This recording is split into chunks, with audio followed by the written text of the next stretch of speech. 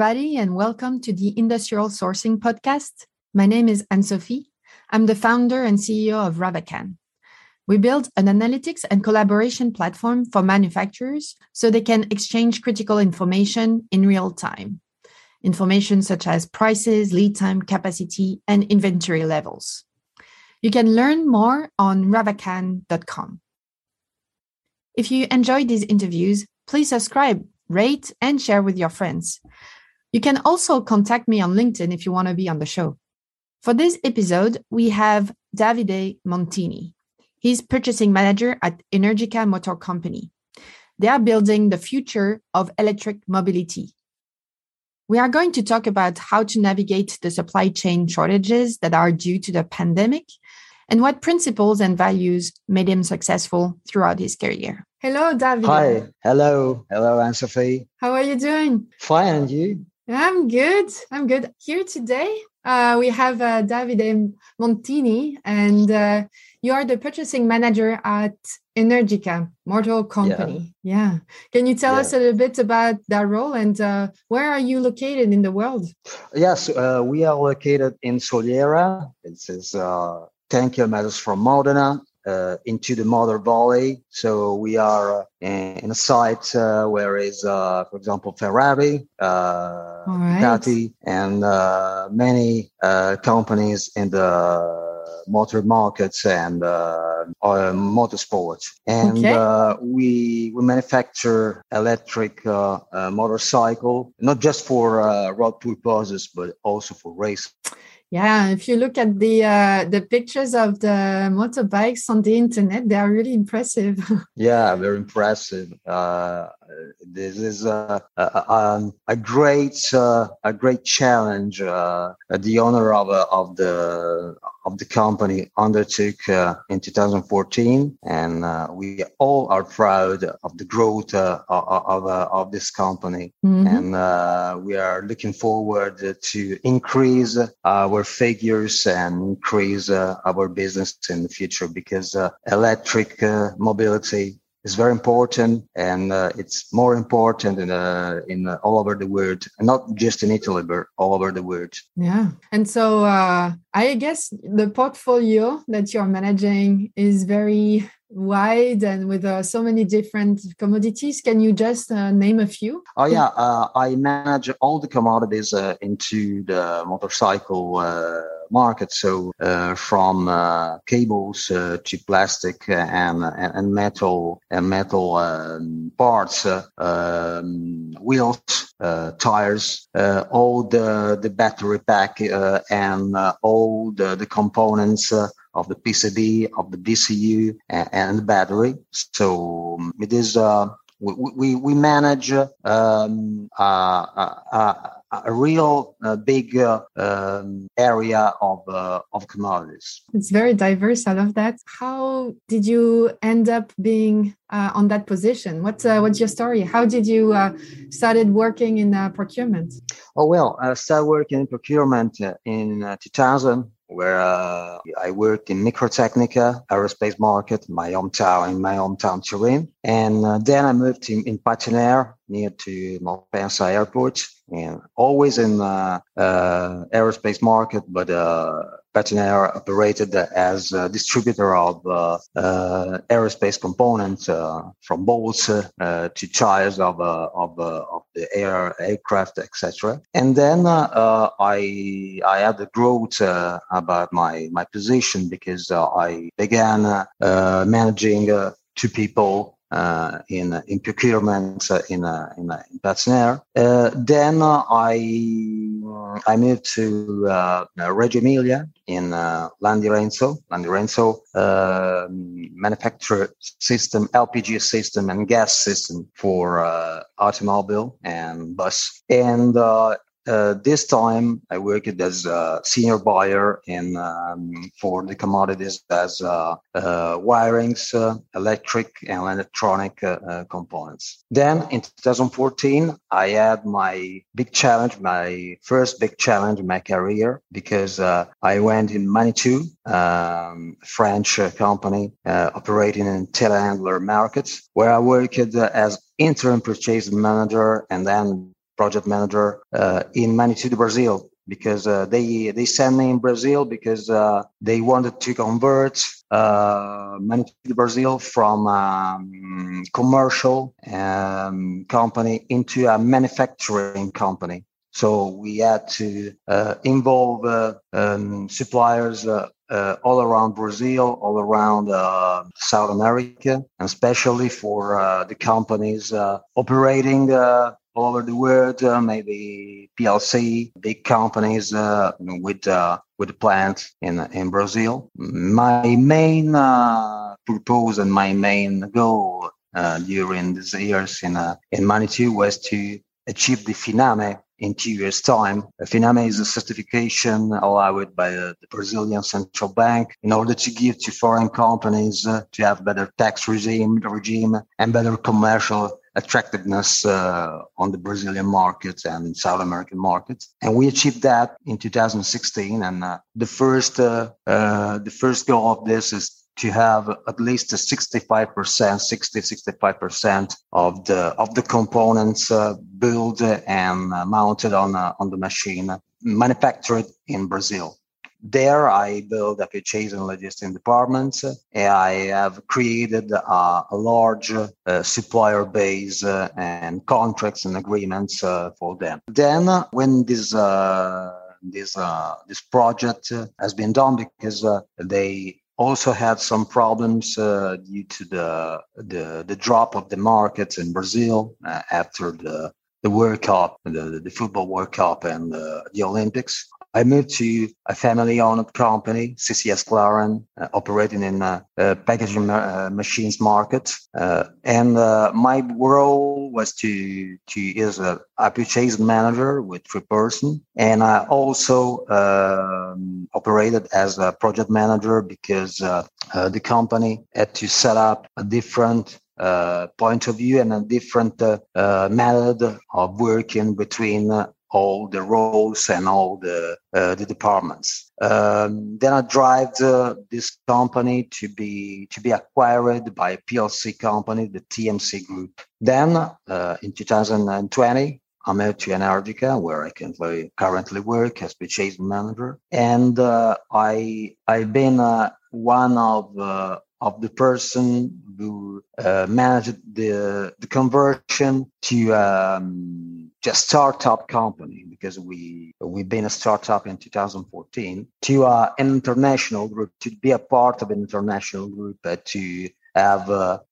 industry and great figures, from a startup to great figures, and to be a strong player into the motorcycle markets. Right. Very interesting and very technical, everything. Did you have a technical background when you started? No. I am graduated in literature and history, always in Turin. But I attended the management engineering courses at the Polytechnic in Turin.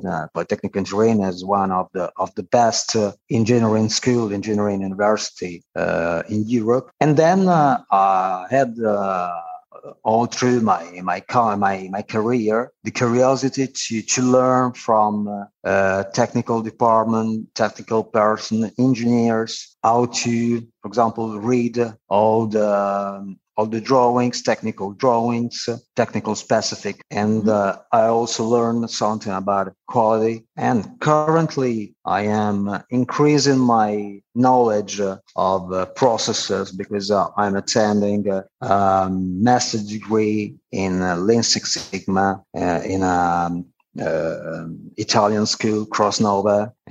Crossnova is part of the Lean Six Sigma International Trust. All right. So eternal learner. And so you went from being purchasing manager in Italy to doing a big leap and starting working in Brazil. How was that? How was the transition to a new country, new language?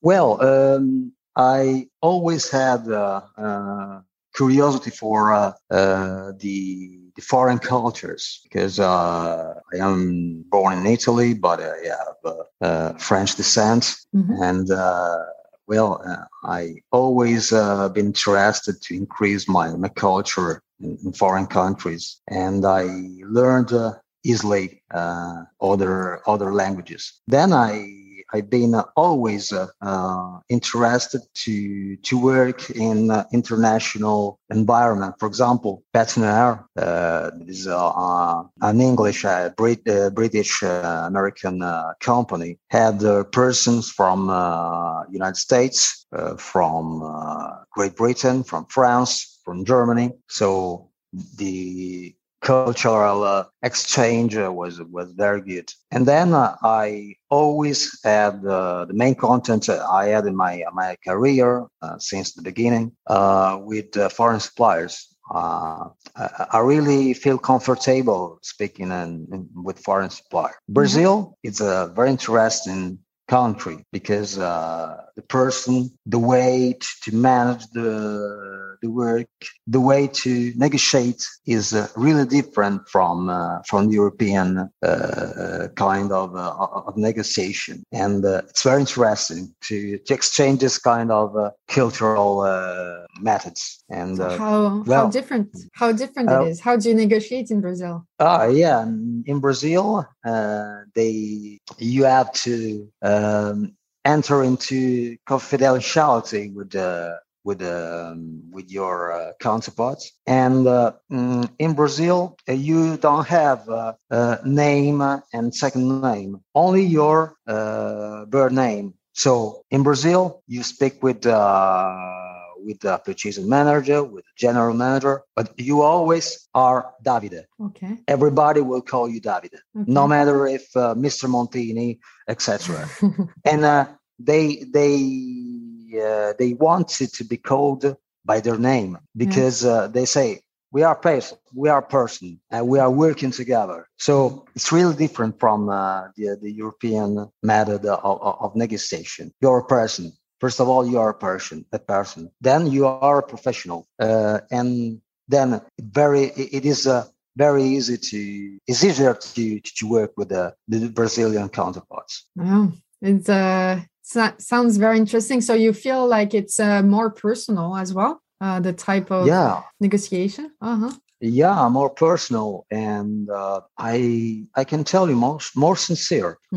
I don't want to tell that the European or American negotiation method is not sincere, but you feel that a person takes seriously what another person tells, and every person is interested to know about the history of the counterpart, and it's easier to establish such a relationship, not just a working relationship, but it's very easy to have friends in Brazil, and I still have friends in Brazil. My former suppliers, my former colleagues. I am currently in contact with them, and it's very good because the network outside your position, it's very interesting and useful for both parts. Do you feel that this experience abroad has influenced your management style, and how do you actually see yourself as a manager? Yes, there's many different grounds where I played in were very important for my growth in management, because when you see different methods, different kind of negotiation, different style of management, you can select the most favorable for you, and tell, okay, I feel comfortable to have a management style just like this, despite to a cold, strong, or tough managerial method. So I built my style looking at the different kind of methods of management. What is your dream team? What do you expect of your team members? As I am a visionary, I have a visionary style, because I always try to increase my skills and improve my skills and improve and develop the skills of my team. I can tell that my dream team is a combination between experience, big knowledge, and great margin of improvement. For me, my dream team combines, for example, a person with at least 50 years old, with a strong experience, strong skills, and strong knowledge of the market. Then another person with the strategic commodities, maybe with 35, 40 years old, and a great margin in front of him or her to improve. Then a person working into the routine follow-up of all the suppliers, issuing purchase orders, issuing follows up for the delivery dates, etc. And then a person with less experience, with poor experience, young, but everything to learn and willing to learn every day something new. Because when I started this work, I didn't know anything about this work, anything about this job. I didn't know how much far I should go, but it was my my career growth every day, and I started to be an exploiter, and now I'm a purchasing man. So I really like to see person starting like that, just like I started myself. Now, about the person I manage. Every person has a commodity to manage, and so everybody is self-confident about that. About the relationship with the suppliers, I try to have a collaborative relationship, and I always try to establish a win-win relationship because I'm developing my business, but I want my suppliers to develop their business. I don't want to spoil up their business, and because we have margins, they have margins, and everybody we have and we have to work together. So, for example, establish long-term agreement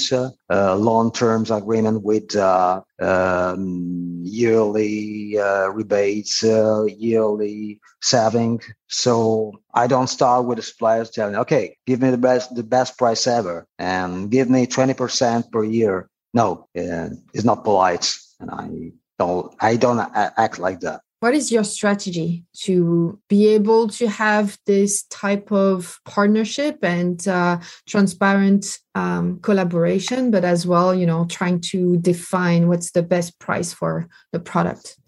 With my suppliers, I always try to ask them a cost breakdown analysis because it's not easy. Because, for example, for big companies, it's easier because they have this kind of system and they set all the cost breakdown analysis because they know that they have to show also today customers this kind of analysis. The small companies not often want to share this kind of information, but if there is a mutual relationship, a mutual, let me say, trust, it is easier. But I can ask for cost breakdown to many suppliers, to suppliers for each commodity or each item, and compare from suppliers to suppliers, and see with them if they have problems with raw material. And these times, just after the pandemic event, they all have this kind of problem, and I try with them to face this kind of problem about the price increases and the raw material increases. And I also analyze all the flows and of the raw material markets. How are you getting this information about the raw materials? Into websites, for example, we have in Italy the Sole 24 Ore, It's most well known economic newspaper. Mm-hmm. And then I have some contact with other brokers, and I check every day to the websites. They show the trend of the markets of the raw materials. Yeah. How has your strategy been impacted by the pandemic? Well, the strategy is greatly impacted because I do some kind of example before the pandemic. I mean, 2019 or beginning of 2020. You have to buy, for example, PCBs, cables, wire harnesses, plastic material, etc. You send your purchase order. You shoot the purchase order according to the lead time your suppliers show you, and then there was no kind of problems. Maybe some problems with the raw materials, some problems with production capacity, etc. But no problem at all. They told you, okay, 8 weeks all the time. 8 weeks all the time. It was respected. But now, after the pandemic, all the raw material, electric components were into a crazy rush. So everything before then, it was available in 10 weeks time. Now it's 70 weeks times, 80 weeks time, 90 weeks time. And for the electronic components, just like that. Yeah. For the raw material, for example, in plastic, machine parts, metal parts, they were, for example, 10, 12, 14 weeks. Now it's 25, 30 weeks. So it is a problem because you cannot easily manage and plan your purchases as before. You have to issue blanket purchase orders for the complete year for 2022 and maybe the beginning of 2023. And you are not sure that you will receive your material and your goods in time, because every day your supplier tells, okay, I told you that your order would be ready in 20 weeks, but now, yesterday I told you that. Today I told you that the lead time has increased into 40 weeks, 45 weeks, and you can do nothing about that. You can only ask your supplier to do something. And I speak about the electronic components. I can tell you that, for example, they say, okay, in order to fulfill your demands for in 20 weeks, for example, you have to pay 10 times more, 20 times more, 100 times more. And it is a problem because you have to save your margin, because everybody has to save their margin. Yeah. So you cannot plan as before. That's the real thing at the time right now. Yeah. So what solutions do you see to the crisis, and when do you think this crisis will end? Well, solutions. Well, the first solution is to start alliances between markets and between companies. For example, if you take a motorcycle manufacturer, a car maker, home appliances manufacturer, what do they have in common? Apparently nothing. But they all buy, for example, electronic components, raw material, plastic parts. For the electronic parts, they can put an alliance and maybe set an alliance and tell, okay, everybody here, we are 2, 3, 4, 5 companies, and we buy. Well, we know that we have to buy, for example, electronic components from RO, Avnet, Phoenix Contact, Tyco, etc. Okay, we set up a purchasing center and we buy together all the components we need, because often many many companies buy the same components. For example, semiconductors, microcontrollers, often are all the same. And when you ask to another company, oh, do you have this part? Do you have these components? Well, I don't have, but I'm looking for it too. So I have the same problem. So it's time to do that, at least for the next, let me say, 1-2 years. Another kind of solution is to do the same with for the small and medium companies. I mean, the companies with 10 employees, 20 employees, up to 100. They have the same problem, and they don't have such force, such a power to use with the distributors, with the big suppliers of electronics or electric components. About the end of this crisis, well, before summer of 2021, they all say, okay, this crisis will end in fall or winter of 2021. But now, after summer, they all say, okay, until July, August of 2022 will be worse every day. And then maybe it will be a little better from August to December. But a normal situation and the crisis will be solved maybe in May 2023. And during this time, I think we will encounter hard times and about components and raw material.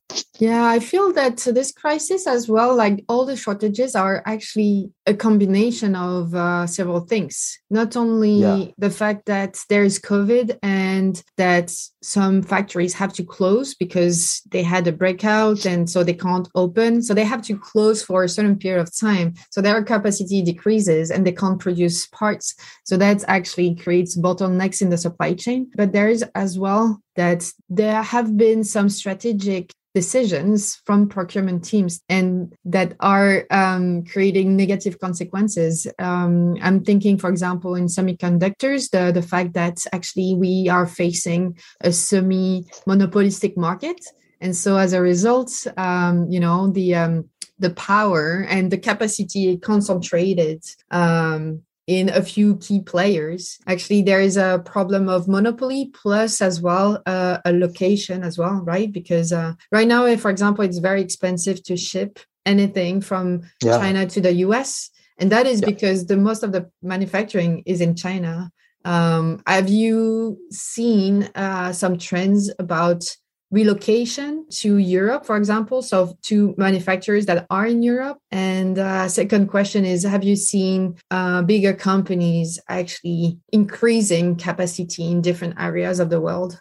Well, I see strategies about big companies, for example, in automotive market, and they when the pandemic has been decreased, I mean late 2020, beginning of 2021, they knew that maybe. I suppose, but I'm not sure. But this is my opinion. Many big players as to the semiconductor manufacturer, okay, you have stock. I do buy all the stock, or I do buy a great part of the stock, and so I can continue manufacturing as well.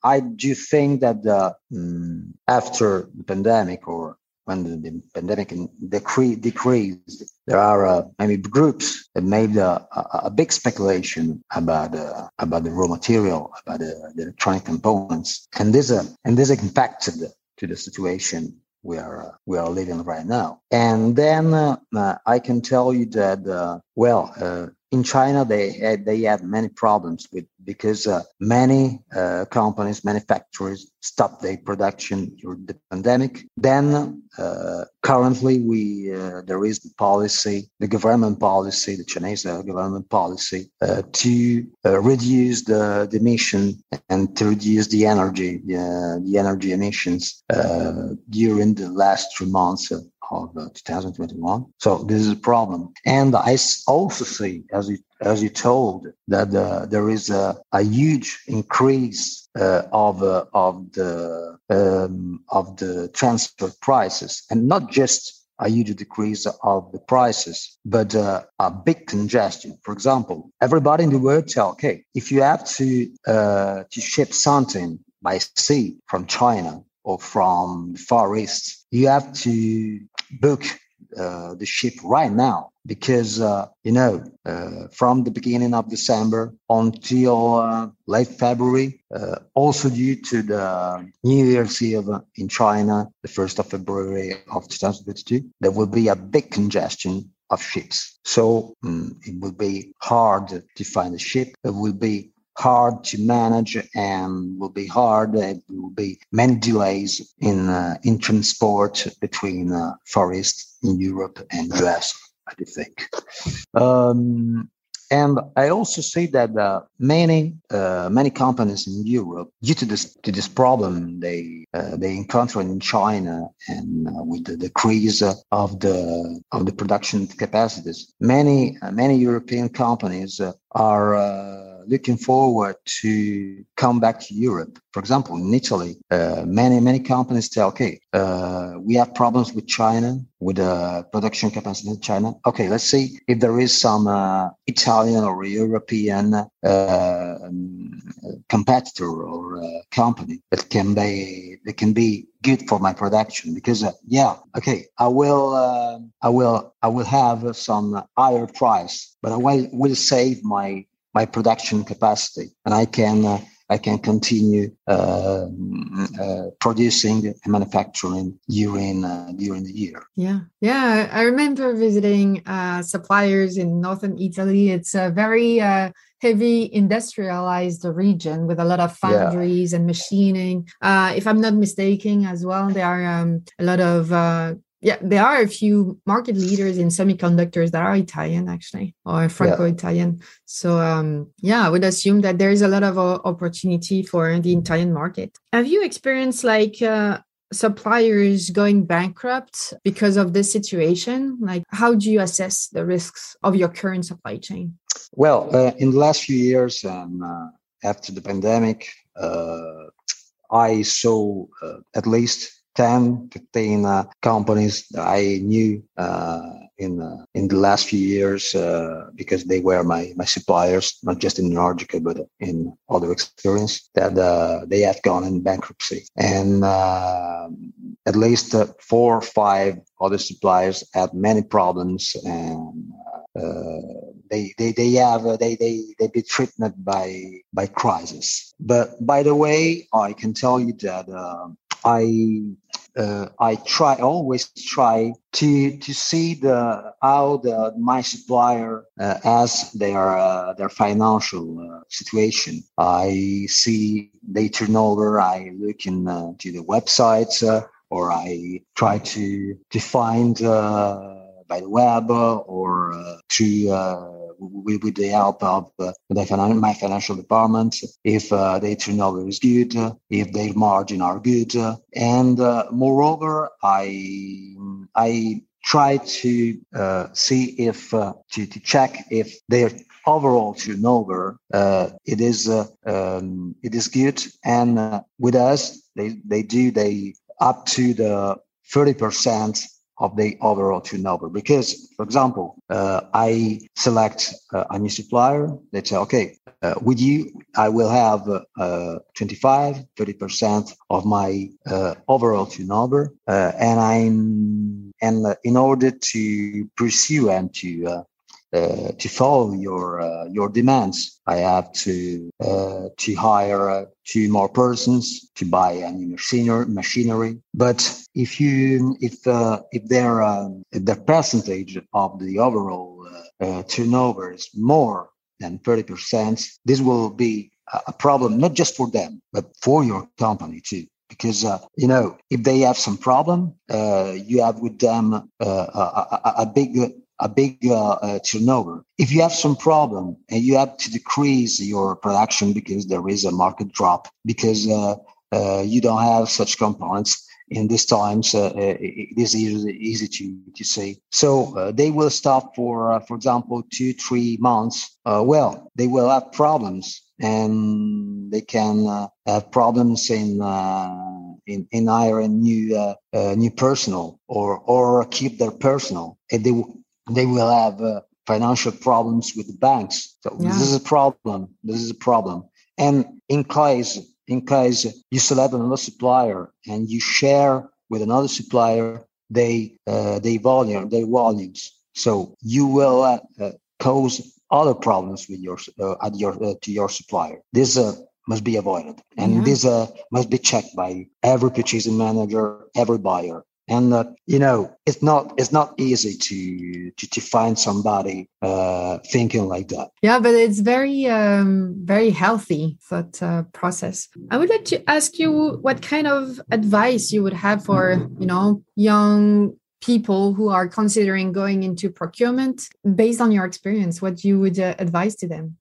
Well, first thing I can tell to the young people is that this job, the job in purchasing, it's very interesting, and I can tell that maybe it is the best job you can do in a company, because you have relationship with local suppliers, international suppliers. You can see many kind of commodities. For example, if you work in automotive or motorcycle market, you can buy many different kind of commodities. So you get to know many kind of markets. And if I can suggest something to young people, maybe it is better to attend a technical university, an engineering university. But for example, it is not the only one thing to do. Even if you start with another kind of university, if you